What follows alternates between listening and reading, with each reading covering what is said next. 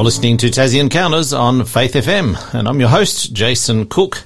And today and every Thursday we have Peter Watts in the studio. Good morning. Welcome, Peter. Thank you, Jason. Good morning, everyone, and it's great to be here again. And Peter will be continuing his series, Searching for Certainty. And today, one life changed the world. We'll tell you a bit more about that shortly. But before we get into our study, just tell us what you've been up to in the last week. I know you've been doing something a little bit different. Well, I actually, took part in some indoor soccer on Sunday night, and so my bones are a little bit weary because I hadn't done it for 14 months. I've pretty much been involved in soccer, playing most weeks, either indoor or outdoor, for the last, 40 years. But we stopped because of the lockdown when I was playing up in New South Wales, and the lockdown came in March 2020. And I hadn't played since, and so we got out on the court again, the indoor soccer, and had a good time with a good bunch of friends. But my legs are feeling it after that. I'm in recovery mode. Well, it's good to use the body again, eh? It is. Well, if you do it regularly, I guess the impact is not so bad. I walk in the mornings each day, and that sort of has been part of my recovery process. I hope to join you next time. I wanted to this time, but didn't make it. So I'll let you know when it's next on. Yeah. Now, Peter, we've got this event coming up shortly, which you're involved in. Yeah. Tell us a bit about that. It's called Prophetica. Yeah. So, in actual fact, on our radio show today, we're going to discuss one of the prophecies of the Old Testament. And if people are interested in that kind of thing, Prophetica is definitely for them, because what Prophetica does is we're going to take a look at some of the ancient prophecies. We're going to take a look at some of the history of our world. We're going to take a look at some of the current events, the trends, and where the world is heading. And we're going to look at some of the predictions of prophecy, many that have already been fulfilled, and also some that are yet to be fulfilled, and it's going to help us to know where we are headed. So Prophetica is a program that's going to give us a different look on history. It's going to give us a different look at what we can look forward to in the future, and we're going to give people confidence and something optimistic to look forward to in a world that is increasingly devoid of hope. So where are the events happening? Yeah, so on the 31st of July, we will be at Scottsdale. That it will be in the morning from 10 a.m. to 2:30 p.m. Then in the afternoon of that day, Saturday, July 31, we will be at Launceston Grand Chancellor Hotel. That will be from 4:30 till 9 p.m. All these details, incidentally, you will find at prophetica.com. On the website. So if people are thinking, I'm not sure I can scramble and jot all these dates down, the day after that, on Sunday, August 1, we'll be at Ulverston, and people can check the website for the address details there. And then the week later, Saturday, August 7, we are at Blunston Arena at the Ricky Ponting Room at Bellarive Oval there. And then the following day, Hobart Function and Conference Centre on August 8th, Sunday, the August the 8th. So all of those details will be there on the website. And we'll be there'll be myself, there'll be a couple of other speakers as well, so there'll be a number of people presenting on various topics through the day. I believe we've got 4 of our 5 presenters involved in these programs. Right, of course, so, we've got our Faith FM presenters. Yeah, yourself, Gary Webster, David Maxwell for Launceston programs, and Raiko Celic, who will be presenting in Ulverston when that's on, and that's right. You'll be presenting in all of them, I think. I think that's all 5 of those I will be, with a particular emphasis on the Hobart Bellarive one. Yeah. Awesome. Okay, so today we're going to be looking at an Old Testament prophecy from Daniel 9. And it would be helpful if you could see this graphic that Peter's prepared for us for this study. And so we're going to give you a code right now, and you can text this into 0488 880891. If you text in the word search and the number 12, no spaces, just search 12, you'll get a message back with a link to click on, which will download a file, which is this chart of Daniel 9. And that's going to be really helpful for you to understand the prophecy and the timeline and the time frames that Peter's going to be presenting and talking about today. We also highly recommend that you grab a Bible. If you've got a Bible handy, find that and open up to Daniel chapter 9, because we're going to be reading from that, and this is important to understand what we're talking about. So let's start our study, but maybe you want to just give a recap of where we've come from. Yeah, and then sure. We'll get into today's. So in our series, Searching for Certainty, we have been looking at some of the evidence for the existence of God and the trustworthiness of the Bible, and who Jesus is. I think last week we looked at how to survive the end of the world, and we noted that the Bible depicts the end of the world as Jesus coming in power and glory to save humanity and take them home to heaven, and we're eagerly anticipating that event. And then a few weeks ago, we looked at the Jesus myth. We looked at who Jesus was historically, and we looked at some of the evidence for that. We looked at some ancient quotes. We looked at some of the claims that Jesus makes in the Gospels himself, the kind of claims that ordinary people don't make, such as, I'm the way, the truth, and the life. He said, I'm from out of this world. You're from here, but I'm not from here. And so he made some interesting claims, and of course we identified him as the Messiah because of the evidence that we sought there. There's a prophecy in Daniel chapter 9 that we're going to look at today that really cements Jesus as the Messiah. And when I first understood this, some of our listeners will know, as we've listened to other programs, that I used to be an atheist. I didn't believe in God, didn't believe in the Bible, didn't think that God was necessary, believed in a naturalistic view of origins. And I had an encounter with God, and then I began to explore the Bible, and I guess I've been exploring the Bible for more than 25 years since. But in Daniel chapter 9, when I discovered this prophecy, I was jumping up and down. It was so exciting to understand that this prophecy, prophesying Jesus as the Messiah hundreds of years in advance, I thought, wow, this book has to be divinely inspired. So we're going to take a look at that today. So if people have their Bibles, it will be helpful to turn to Daniel chapter 9. And text in search 12, the word search 12 to 0488 880891, and you can download this graphic that we'll also be referring to. Yeah, the chart's going to be helpful. It's not essential if people don't have the chart, and they can still listen along. We're going to, but it will be helpful if you have a Bible open to Daniel chapter 9. Sure. And again, I want to mention here that if you're listening to this program and you just don't have a pen, or you're driving along maybe, you can check this program out again at the website, faithfm.com.au. Yes. Or is it just faithfm.com? No, .com.au. Yep. So if you go to that website and look out for Searching for Certainty, you'll find this program there, and you can review Tassie it. Encounters. Yeah. On Tassie Encounters. So let's turn to Daniel chapter 9, and let me just share what's happening in Daniel chapter 9. In the early part, Daniel is in prayer. Daniel is praying to God for the first several verses of Daniel chapter 9, and he's praying that God will remember his people, and that he won't forget them, because God had promised that after 70 years of captivity, he would deliver them and bring them back to their homeland. And he'd prophesied this in the book of Jeremiah, and Daniel is referring to that, and he's basically saying to God, Lord, please don't forget us, and don't forget your promise to return us to Jerusalem, because you'll look bad if you don't fulfill your promise, and we don't want you to look bad. And so he's talking about that, and he's saying, he's in prayer, and an angel from God is sent to Daniel, the angel Gabriel, in fact. This is only one of two places in the Old Testament where the angel Gabriel appears. And the angel Gabriel comes, and he comes to give Daniel a message. And so if you turn to Daniel 9 and to verse 24, I'm going to get Jason to read that out. So this is chapter 9 of Daniel, verse 24, and these are the words of the angel, the beginning of this message to Daniel. It says, 70 weeks are determined for your people and your holy city, to finish the transgression, to make an end of sins, to make reconciliation for iniquity, to bring in everlasting righteousness, to seal up vision and prophecy, and to anoint the most holy.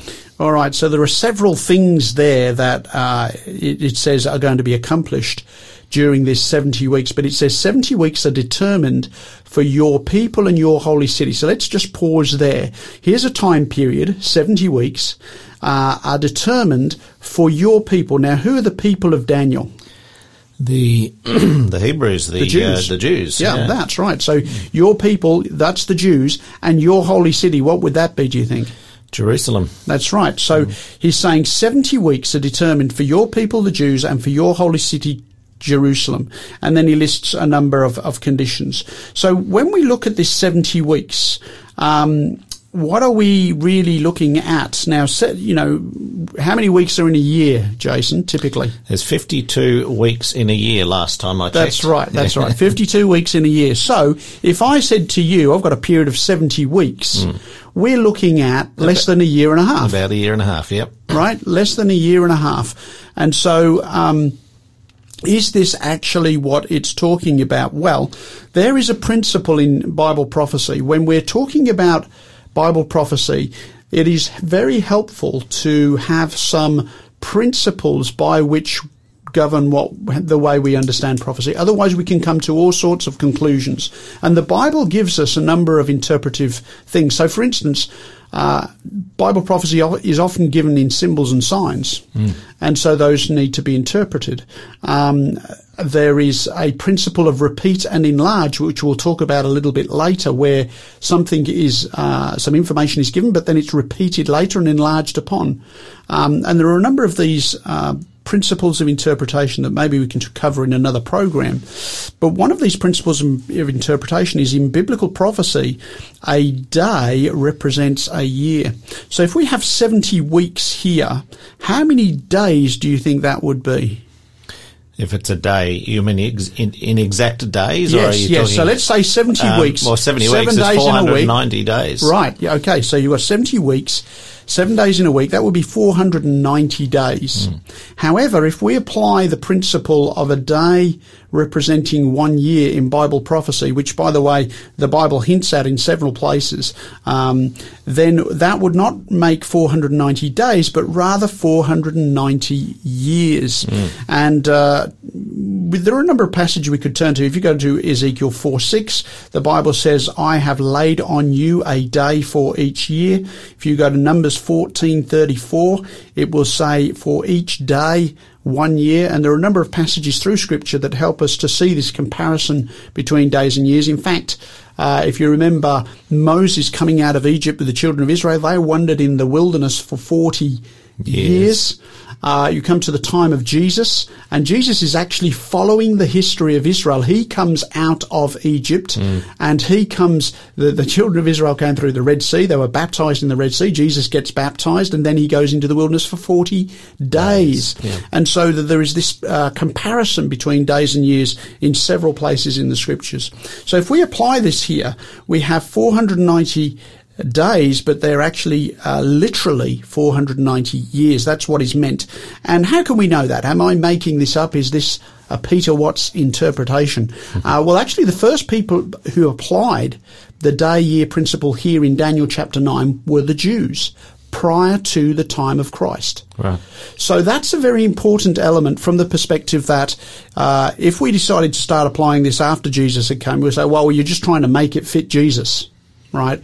But if you have the Jews applying this principle prior to the Messiah's arrival, then we're legitimately using this principle. And in some other studies we've done, and I'm not sure whether it was with you or with some of the other programs, but they were expecting the Messiah around that time. Right. It says in Scripture that they were expecting. So they must have had some idea about this. Sure. So there's a time period here, and I want you to notice what it says. So that was in 9:24. It says 70 weeks are determined for your people, the Jews, and for your holy city, Jerusalem.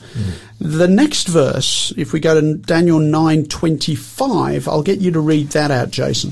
It says, know therefore and understand that from the going forth of the command to restore and build Jerusalem until Messiah the Prince, there shall be 7 weeks and 62 weeks. The street shall be built again, and the wall, even in troublesome times. All right, we're going to unpack this verse after a break. We're going to take a little break, but we're going to come back and find out what all of this is about, because it mentions the Messiah the Prince, and that's the part we really want to get into. This is Ancient of Days by Shane and Shane.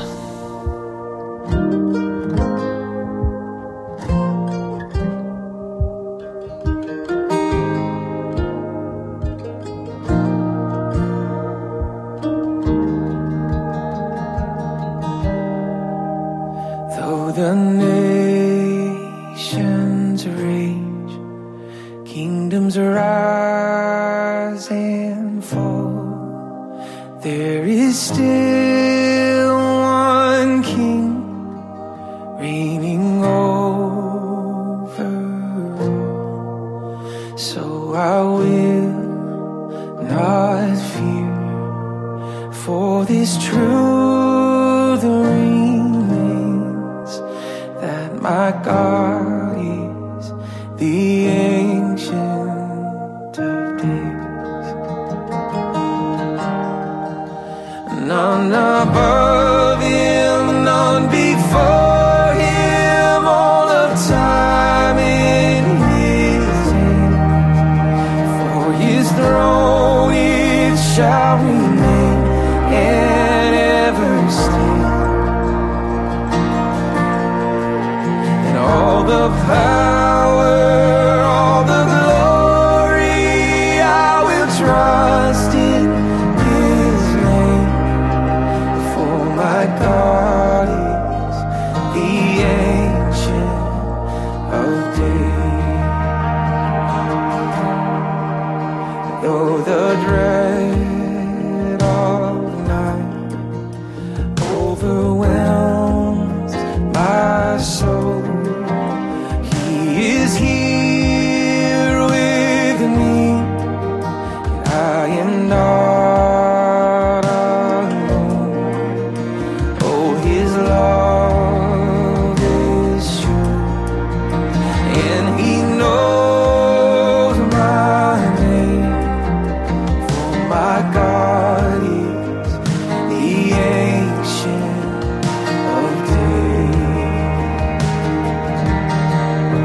And none above him, none before him, all of time in his hands.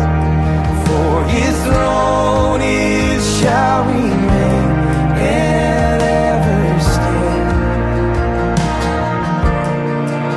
And all the power, all the glory, I will trust in his name.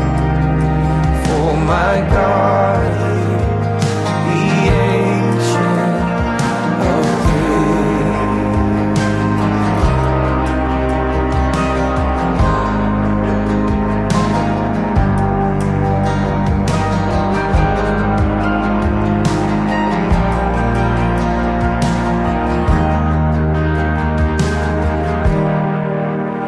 Though I may not see what the future brings, I will watch and wait for the Savior King.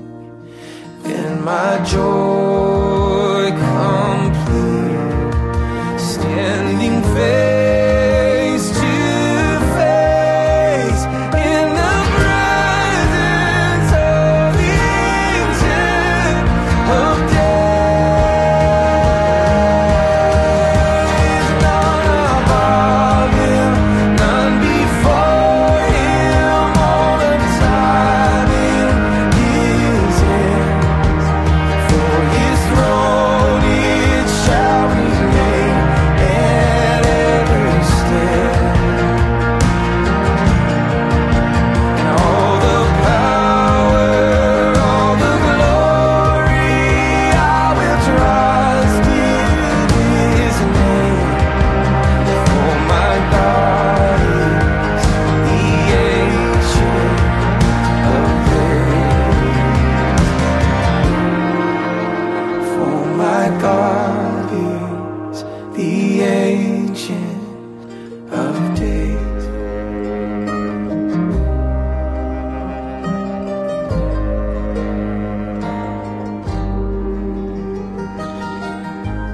Ancient of Days by Shane and Shane.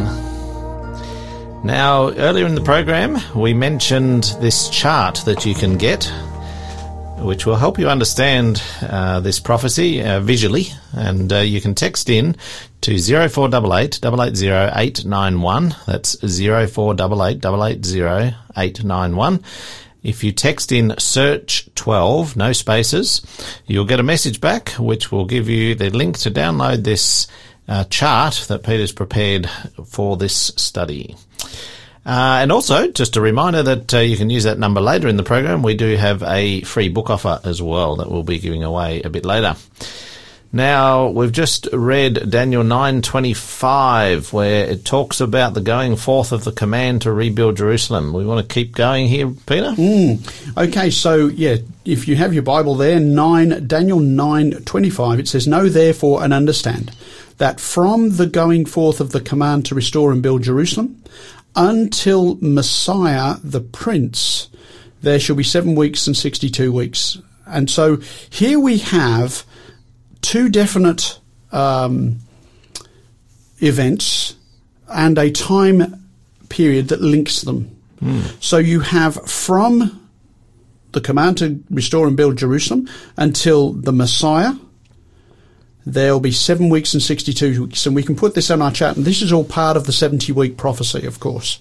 So he's saying that this begins with the command to restore and build Jerusalem. And it will be really helpful to know when that command was given, because then we could trace the 7 weeks and 62 weeks to the Messiah the Prince. Well, we do have that decree, and it's in Scripture. It's Artaxerxes' decree. Now, people might say, who's Artaxerxes? Artaxerxes was a Persian king. I actually had the privilege a couple of years ago in 2019 of going to Iran for the first time, and we spent a wonderful week in Iran going to some of the archaeological sites, some of the biblical sites, seeing the tomb of Esther, for instance, and the palace at Persepolis. And Artaxerxes has the ruins of his palace there at Persepolis, and also you can go to the necropolis there, not far from Persepolis, where you have the tomb of Artaxerxes. So this was a king of Israel, a king of Persia,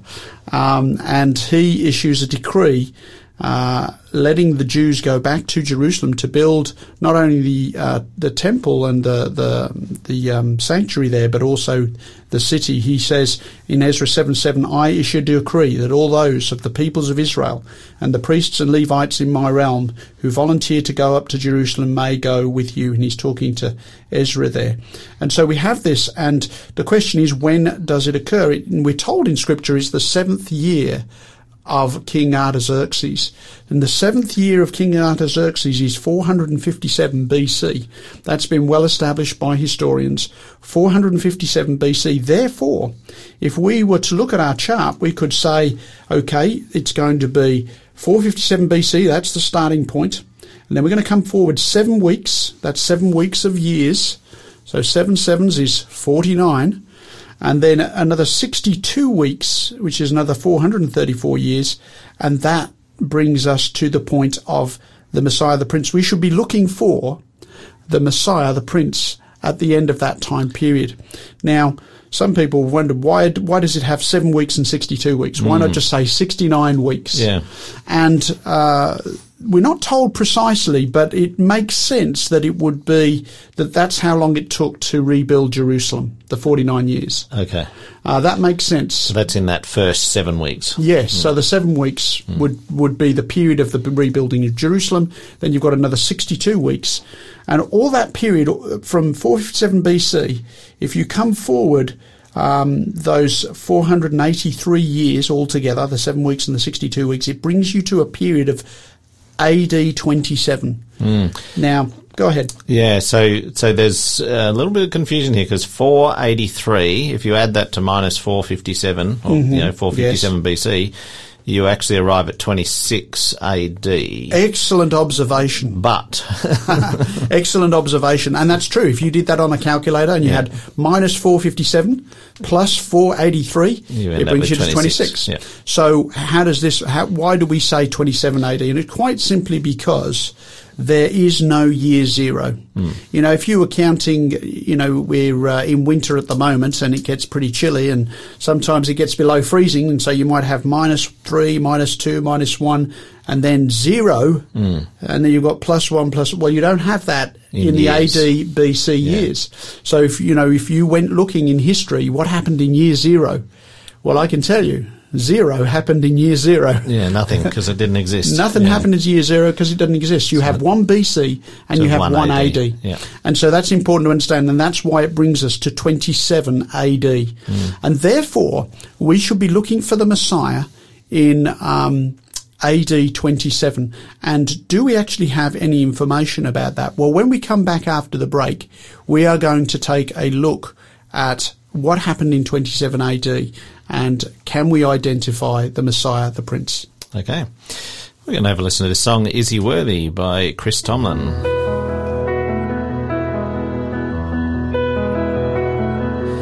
Do you feel the world is broken? Do you feel the shadows deepen? But do you know that all the dark won't stop the light from getting through? Do you wish that you could see it all made new?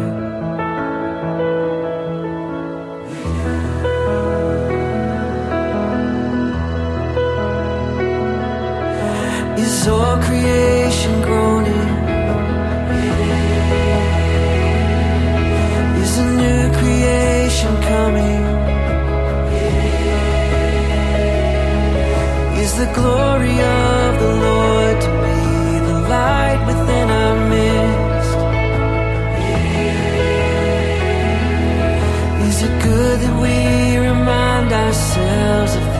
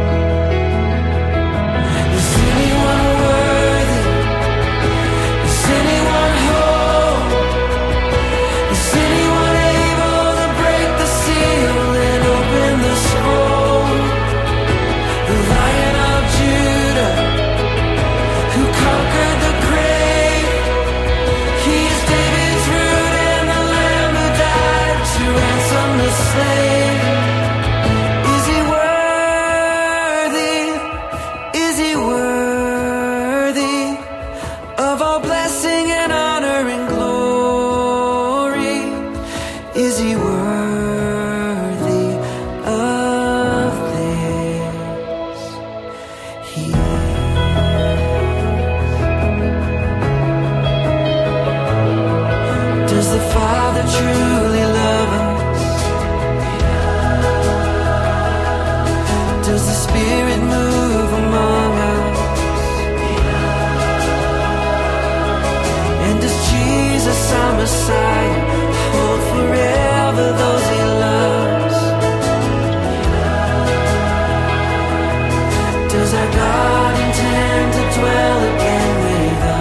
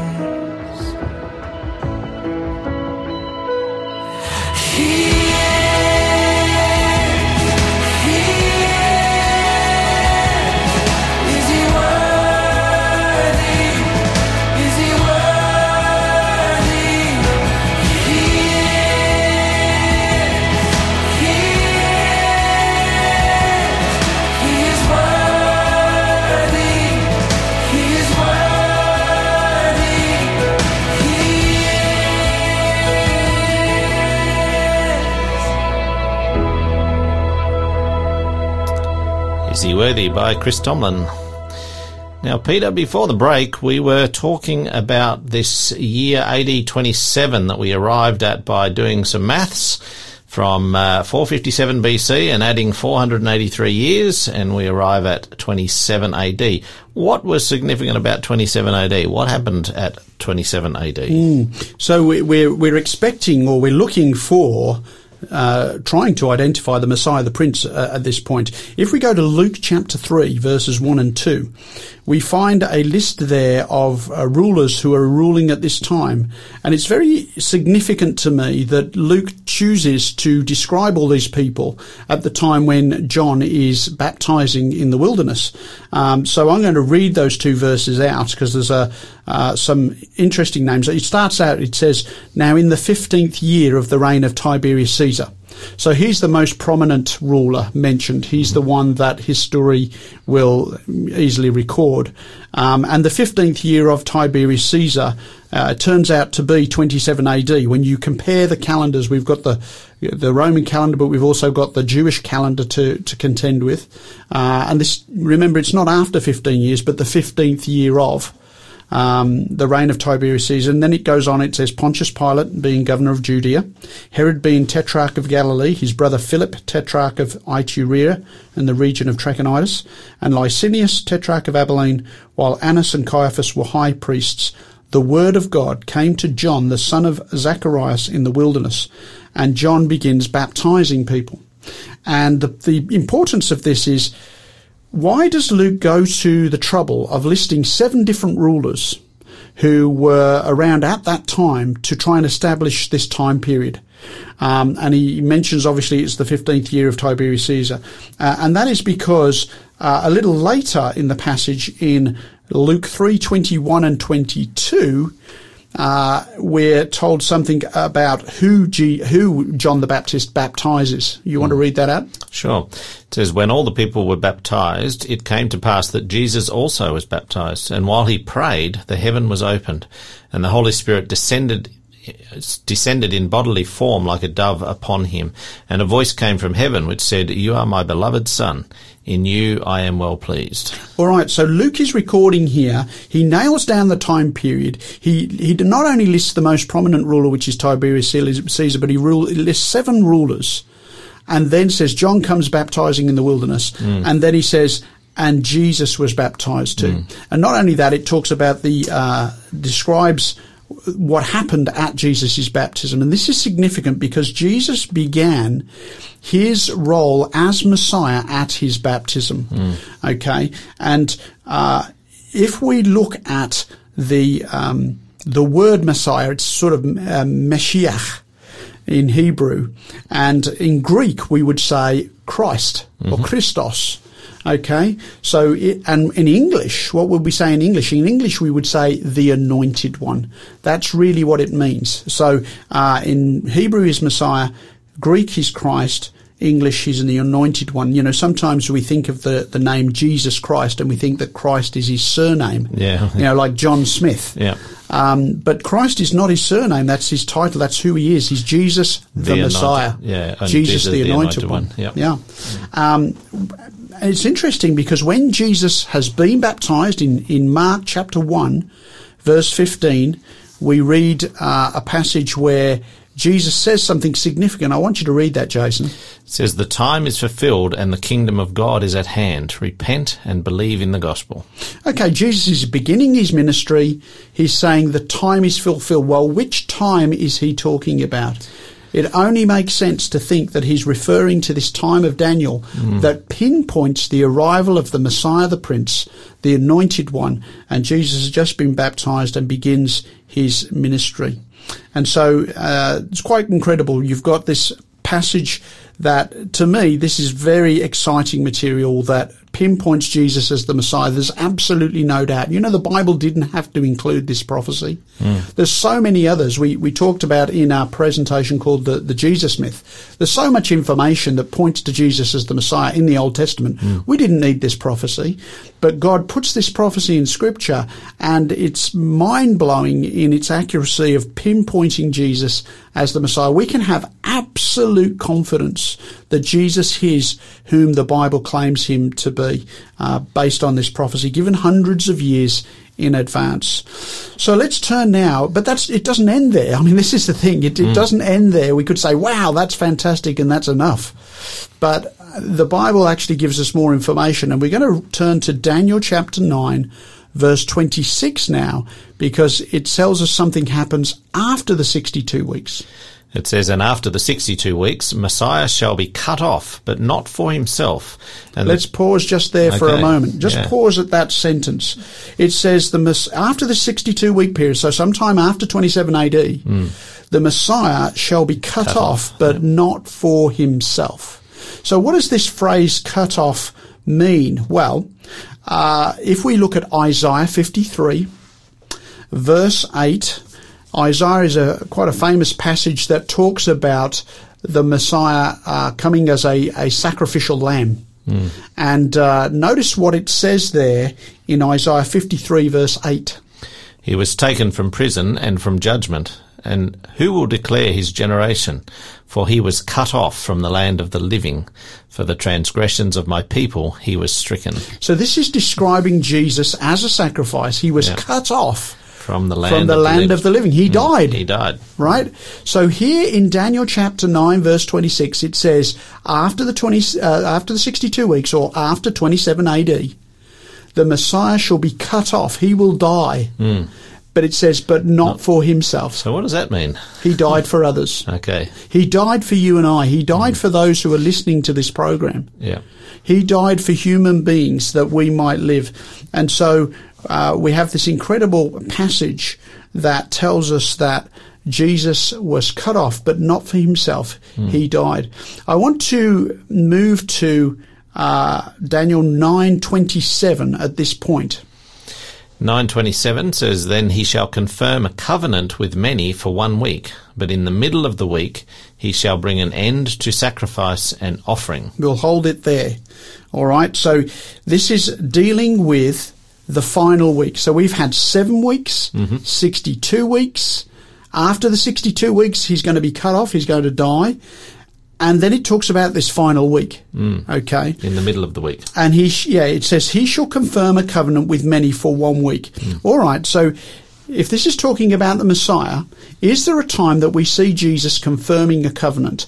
Now, of course, many may remember that before Jesus went to the cross, the night before, he has a final supper with his disciples. It's called the Last Supper. Yeah. They're actually celebrating the Passover, which is very poignant because Jesus is about to go and die as the sacrificial lamb on the cross.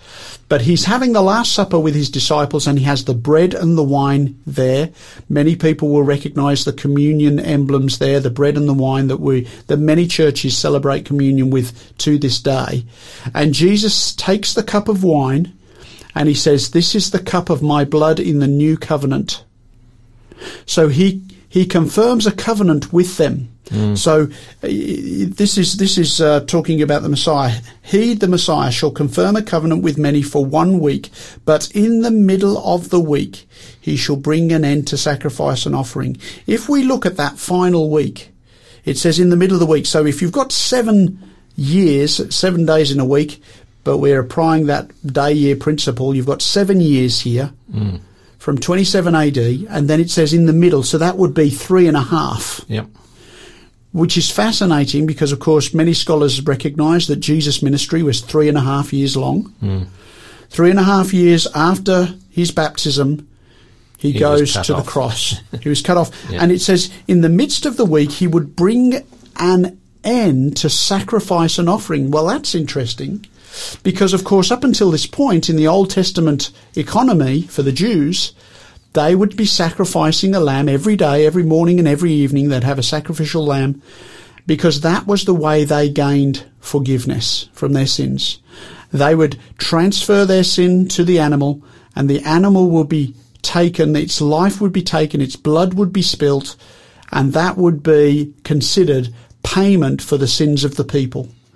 And Jesus, of course, is stepping into that place, and he is the one who, in the middle of the week, he brings an end to sacrifice and offering. Why? Because he is the sacrifice. He is the one to which all of those sacrifices pointed. And so this is an amazing prophecy. And we've still got a little bit more to talk about, but we're going to go to a break and then we'll come back and finish the end of this final week. And while we go to that break, perhaps our listeners could have a think about this question. We've just established that this prophecy clearly establishes Jesus as the Messiah with very specific accuracy here. How does that change your relationship to him? So have a think about that question. Text us in your thoughts on that, 0488 880 891. How does this prophecy and this specific prophecy of the Messiah, how does that change your relationship to Jesus? Let's have a listen to our next song, and this is called All You'll Ever Need.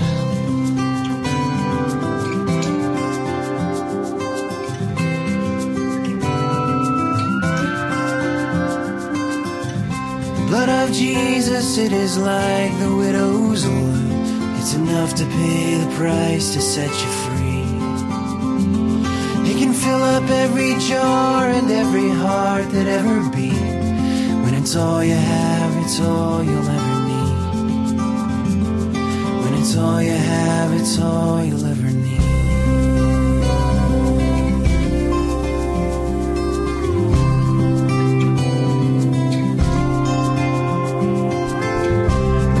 Jesus, it is like the leper's river, running humble with a power you cannot see. 7 times go under, let the water wash you clean. Only go down to the Jordan and believe. Only go down in the Jordan and believe. And I need it. The closer that I grow, I need.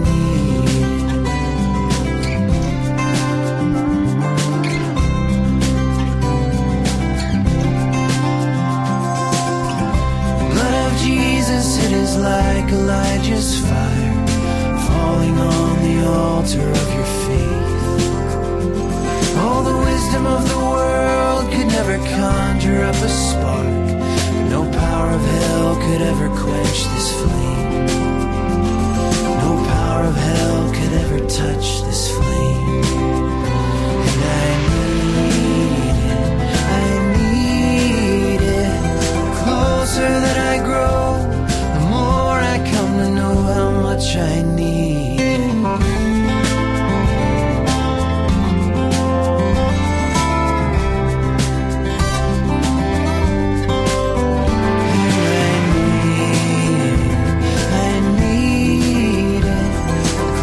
That I grow, the more I come to know how much I need the blood of Jesus. The blood of Jesus, it is like the widow's oil. When it's all you have, it's all you'll ever need. It is all you'll ever need.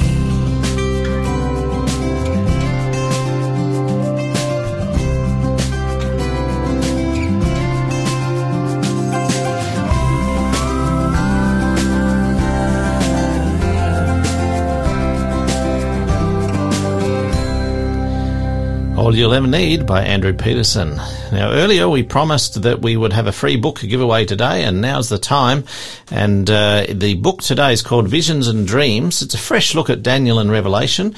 And the authors of Daniel and Revelation, they simply wrote down what they saw: towering images, strange beasts, and an assortment of cryptic symbols and events. Some of their visions and dreams were explained by angels. Others were sealed for future generations. Narrated in a modern language, without the interruption of chapter or verse, these ancient stories and prophecies are easier than ever to read and understand. And as you read, you will find courage and reassurance in the great truths about Jesus and his church found in these 2 books. So we encourage you to get this book, Visions and Dreams, and you can text the code into 0488 880 891. The code for this book is search number 10. Search 10, no spaces. Text that in to receive that book. Now, Peter, we've got not much long left to go, and we've got a lot to cover, so we better get back into it. We had the passage in 9 27, it says, "Then he shall confirm a covenant with many for 1 week, but in the middle of the week he shall bring an end to sacrifice and offering." And we know that when Jesus died on the cross, he brought an end to sacrifice and offering. In fact, in Mark chapter 15, verse 38, we actually have a passage that says when Jesus died on the cross, I'll read it out. It's you can read it out right there. "Then the veil of the temple was torn in two from top to bottom." So there was a veil in the temple in Jerusalem. There was a very thick veil, and it was torn from the top to the bottom. That means it was torn supernaturally. It wasn't torn by human hands. And this was at the time of Jesus' death. It was indicating that the sacrificial system of the earthly temple was coming to an end when Jesus died on the cross. And so it was actually confirming, if you like, what it was written in the prophecy in Daniel 9, that he would bring an end to sacrifice and offering. Well, we've talked about this final week that begins in 27 AD and moves through to 34 AD, 7 years later. We notice that he dies in the midst of the week. He brings an end to sacrifice and offering.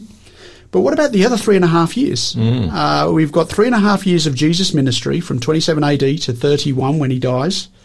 But what about the other 3.5 years? Well, there's a verse in Hebrews chapter 2, verse 3, where Paul is writing. He says, "How shall we escape if we neglect so great a salvation, which at the first began to be spoken by the Lord, and was confirmed to us by those who heard him?"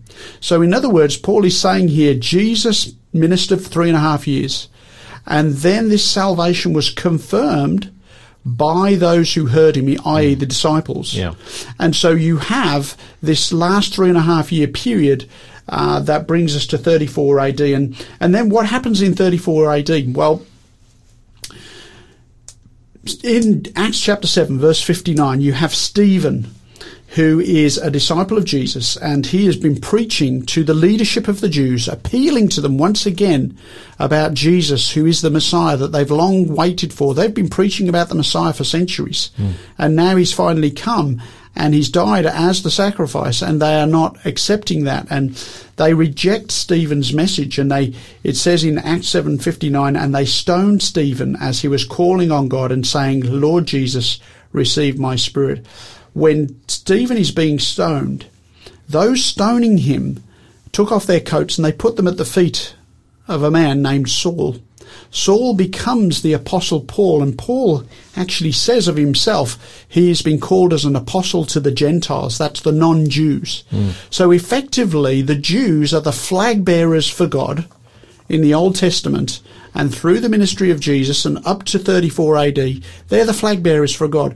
And at that point, the flag is passed, if you like, to the Christian church. Now, that doesn't mean that Jews don't have any possibility of salvation. Jews have as much chance of salvation as anybody else. It's based on our acceptance of Jesus as the Messiah. So that doesn't change. But the flag bearers up until that point were the Jews. Now the flag bearers for Jesus are the Christian church, which of course is made up primarily of Jews at this point, but then a lot of Gentiles are coming in, and you have a mixture of Jews and Gentiles in the church. It's interesting that Paul witnessed that stoning as well. He was there. Yes. And then would have had a major impact on him. He was saying, how is this man able to die with such peace and such grace? You know, not condemning his, killers. And that would have affected Paul. And then, of course, he goes to Damascus and he has this conversion experience on the road to Damascus.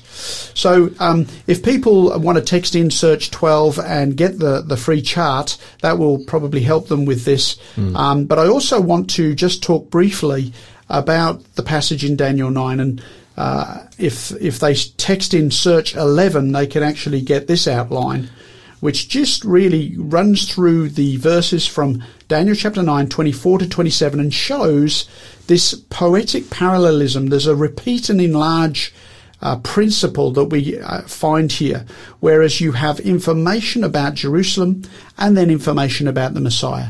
Then more information about Jerusalem and more information about the Messiah. Then more information about Jerusalem and more information about the Messiah. And as we recognize that repeated in large format, it helps us to understand which parts are talking about the Messiah and which parts are actually talking about the rebuilding of Jerusalem.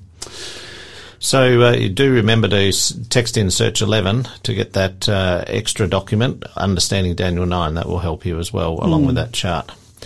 I would just want to close with this, maybe, Jason, today. In Luke chapter 24, 25 to 27, Jesus, after his resurrection, he's walking on the road to Emmaus. There are two disciples walking there, and he talks to them, and it says that beginning at Moses and all the prophets, he expounded to them in all the scriptures the things concerning himself.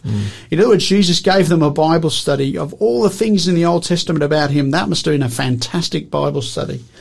But it is fascinating that this prophecy in Daniel 9 absolutely pinpoints Jesus as the Messiah. There's no doubt. It's not anybody else. Jesus is whom the disciples claimed him to be. And I think about the fact that we talked about this during the Jesus Myth too, that there were some 300 prophecies and allusions to the life of Christ in the Old Testament, written hundreds of years in advance, about his first coming. In the New Testament, there are more than 300 references to his second coming. And because Jesus came the first time in answer to prophecy, we can have every confidence that he will come a second time according to prophecy too. Yeah, absolutely. Absolutely. So remember the codes for today. Search 10 is our book offer, Visions and Dreams. It's a fantastic book that will help you understand these prophecies of Daniel and Revelation. And Search 10 is that code, 0488 880 891. But you can also text in Search 11, which will give you the link to a document called Understanding Daniel 9. That talks about the parallelism that Peter's just mentioned, and also Search 12, the chart. Feel free to text all those codes in. There's a few to get today, but yeah, we hope that you've been able to grasp an understanding of this prophecy that Peter has been sharing with us today. Now, Peter, what have you got for us next week? Okay, so next week we are going to look at a topic called Born to Live Forever. And we're going to look at what exactly was it that Jesus came to accomplish. We have touched on that in a number of programs already, but we want to understand, why do we need Jesus? Why is he so important? What difference does it make? Okay. And will you be speaking somewhere soon? Yes, weekend, right. perhaps? Okay, so this Saturday morning at 11 o'clock, I'll be speaking at Glenorchy Seventh-day Adventist Church, and I'll be talking on the subject of the everlasting gospel. Awesome. And tomorrow, of course, we've got Tassie Encounters Amazing Love program with David Maxwell, and his program title tomorrow is They Were Fishermen. Peter, if you've got 30 seconds to summarise what we've studied today, how would you do that? Well, I would just simply say that many have studied this prophecy in Daniel chapter 9 and maybe be sceptical or ambivalent to Christianity and have become convinced because of this prophecy. I know when I first understood this prophecy, I was like filled with beans because, I was jumping up and down because I could recognise that this pinpoints Jesus as the Messiah. It gives us certainty. It helps us to know that we're not following cunningly devised fables, that this has an establishment in not only prophecy but history and in fact. And so we have very good evidence upon which to base our faith. Fantastic summary, and I do hope you can join us next week and tomorrow as well. It was morning for his people, slaves in exile for all their sin. Then the dawning down by the river struck down and silent when he saw him, clothed in white, face like lightning, gold and linen, his voice a cry, vision bright, Daniel trembling, mercy and love in those eyes of fire.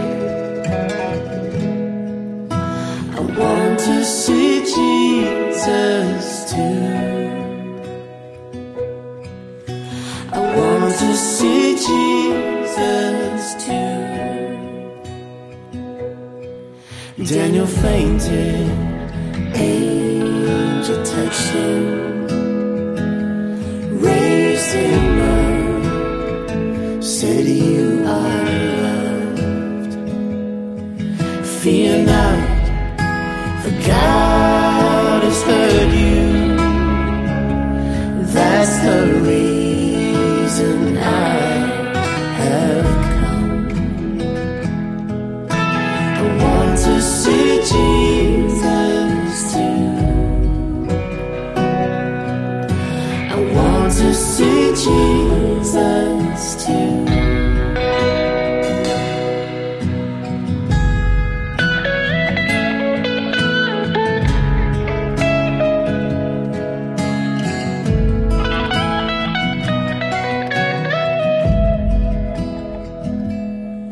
We're all looking for a Savior.